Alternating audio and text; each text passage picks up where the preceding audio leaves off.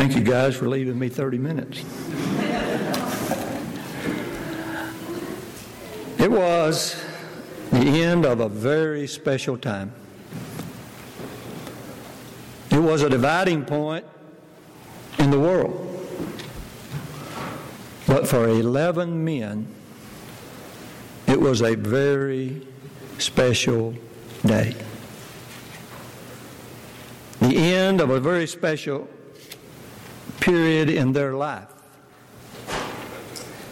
You see, these 11 men had been walking with Jesus, watching Jesus, listening to Jesus, trying to put the pieces together of how this man was going to be the Messiah, the Savior of the world. But then they had watched him die on the cross.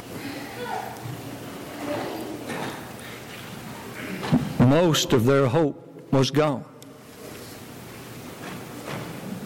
They certainly did not understand what had happened. Probably thinking, we'll be next. We were his friend. We were his comrades. But then something very special happened. He got up. He rose from the grave. And when he rose from the grave, up rose hope for these 11 men. Jesus then presented himself to them and to hundreds others over the next 40 or so days. And in Matthew chapter 28, we find Jesus preparing them to carry on his work. We find the last words that Jesus spoke on this earth. When he told these 11 men, he reassured them and reaffirmed that all authority has been given to me. So, therefore, go and make disciples of all nations, baptizing them in the name of the Father and of the Son and of the Holy Spirit, and teaching them to obey everything I have commanded you. And then he gives them these words of assurance. And I will be with you always, even to the end of this age. You know, those, to me, seems like pretty straightforward instructions. You know, go do what I've done. Go do what I told you to do. Go tell others. Seems pretty simple until you think back just a little bit. That Jesus had also told them, guys, you're going to be persecuted. Yep. You're going to be pulled before councils and the Sanhedrin. You're going to be beaten. You're going to be ridiculed.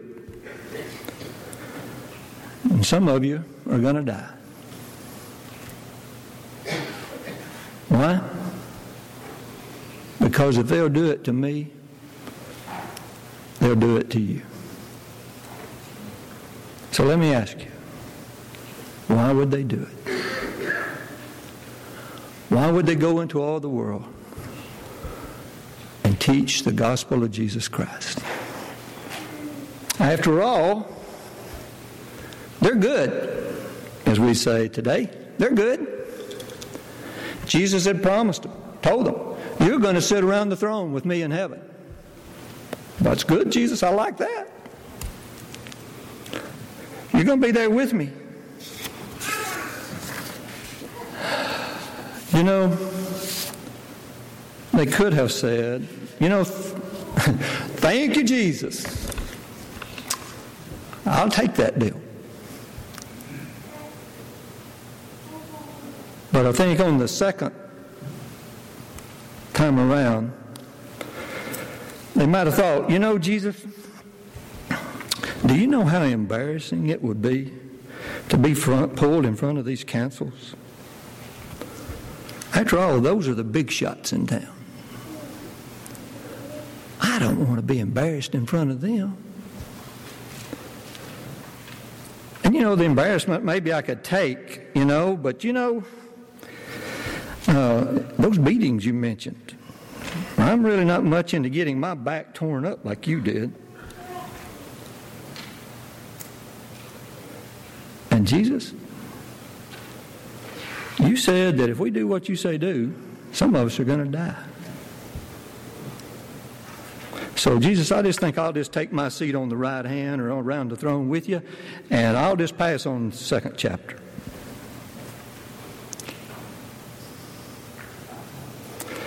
This morning, Barry said, holy, holy, holy was an emphasis. I ask you, why would these men carry out what we call this great commission of Jesus? For time's sake, Barry did give us 5 minutes each. That's why we all keep looking at the clock. For time's sake, I want to answer that question for you. These men were convinced that the world was lost. And without Jesus, there was no hope. If they did not take the message concerning the birth, the death, and the resurrection of Jesus to the world, if they did not tell the story of how God so loved the world from the time that He made it to the end of it, that He would give His only Son, if they did not take it to the world would be lost. They believed the message that one of them would pen later when John wrote in John 3:16, which the world loves, for God so loved the world that He gave His only begotten Son, that whosoever believes in Him should not perish but have everlasting life. But I challenge you to look back at it. But they also believed verse 17 and 18. For God did not send His Son into the world to condemn the world, but that the world through Him might be saved. He who believes in Him is not condemned, but he who does not believe is condemned already. Read on. Why are they condemned? Because he has not believed in the name of the only begotten Son of God. They believed the promises of Jesus that He would come back. That He'd come back to get them regardless of what happened to them on this earth, but He would take home the faithful. They believed, the 11 I'm talking, they believed and knew that when Jesus did come back, that the words of Paul in 2 Thessalonians 1, beginning about halfway through verse 7, when he said, when the Lord is revealed from heaven with His angels in flaming fire, taking vengeance on those who do not know God and on those who do not obey the gospel of our Lord Jesus Christ. I want you to go back and study that. There's two groups there. One, those who didn't know God, the same as John had written back in chapter 3, those who didn't know God and had not believed in God, but those who would not obey Him. Why did these men go into all the world to preach the gospel? They believed the words of Jesus. And they cared that the world was lost. They knew that 12th apostle that would be Paul later on would write, how shall they believe in Him whom they have not heard? And they cared. that those who did not know Jesus could not believe in Jesus and could not obey Jesus, and therefore when Jesus came back, they would be lost.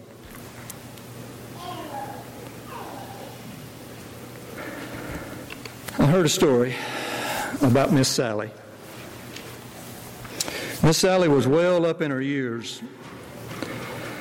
but she was in dire need of surgery in order to live a comfortable and a reasonable life, even though she was up in years. The doctors told her that she'd be just fine and recommended the surgery and promised that she'd be well taken care of. And she did well through the surgery. But it was when she got into recovery that she began to have some complications. The nurse, seeing to her needs, immediately picked up on her distress and started all the necessary assistance to take care of her. But one complication led to another until the situation became very dire, and the whole team in recovery was called in and working desperately to save Miss Sally. When one team member saying to the recovery nurse, "You know she's dying," to which the recovery nurse responded, "Not on my watch." With the encouragement the team received, they responded and continued to work, doing everything they could. And in a few days, Miss Sally goes home with her family. Not ever knowing that the loving care and touches of someone who was not willing to give up saved her. We live in the best of times. We live in the worst of times. Not to steal anything from anybody that's a little more famous than I am, but from the Tale of Two Cities. We are so blessed to live in the age that we live in. And the list is innumerable. We just cannot list what privilege it is to live in these days. But we also live in one of the most challenging times where Satan is running rapid. And it's easy to say that the world is dying. It is my challenge to you tonight to say, but it's not going to die on my watch. Not without me doing everything I can do. Sometimes we want to say that the world is dying in sin. But you know, according to Ephesians 2 and verse 5, the world is already dead in its sin. As we read there, the world is condemned already. They're dead in their sins, according to Ephesians 2, verse 5. But the wonderful news is, and this is the best of times in the period of men, we have the resurrection. They can be raised from the dead. You have the breath of life that needs to be delivered to a dead world. If you want to say to a dying world. Jesus Christ can resurrect us from our sins.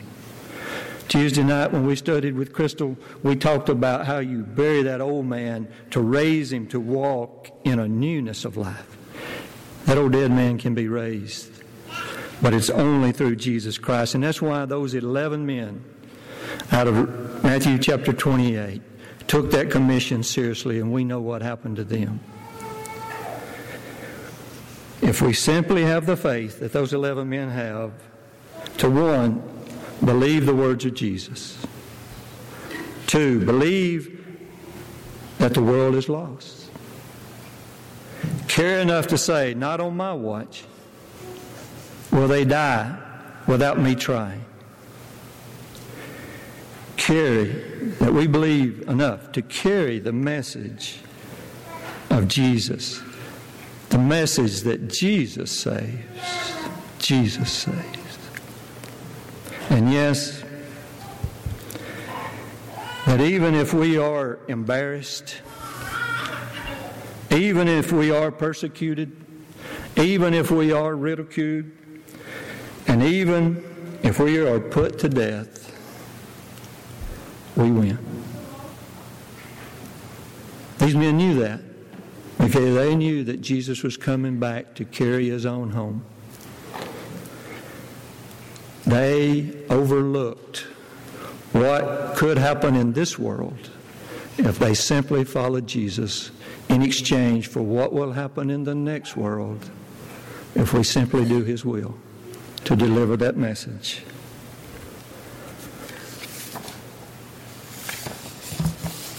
Let me ask you, Bradley's going to lead us. Do you know Jesus, my Lord? He's here in plain view.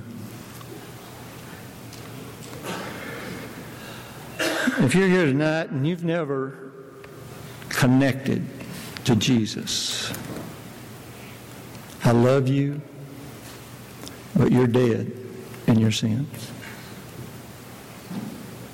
If you've never heard, believed, and obeyed that message that Jesus saves, the gospel of Jesus Christ, then tonight we love you. We care enough to say, we want you to be saved. We want you to go to heaven with us. But more than likely, out of this crowd, as Eddie's referenced the Sunday night crowd, it may be that you're here, but you're totally disconnected from Jesus. That maybe you have decided, maybe Satan has convinced you that you're better off disconnected from Christ and his church, disconnected from the body in a way that you're dying. See, Barry they can fire me. I'm okay. I can encourage you. I can say those things not because someone is paying me to do it, but because I care for you. Not on my watch. I hope will be my motto for the rest of my days. That when given the opportunity, I will tell everyone I can about Jesus. If there's any way tonight that we can help any of you, we ask you to come as Bradley leads us in this song. Do you know Jesus, my Lord? Thank you.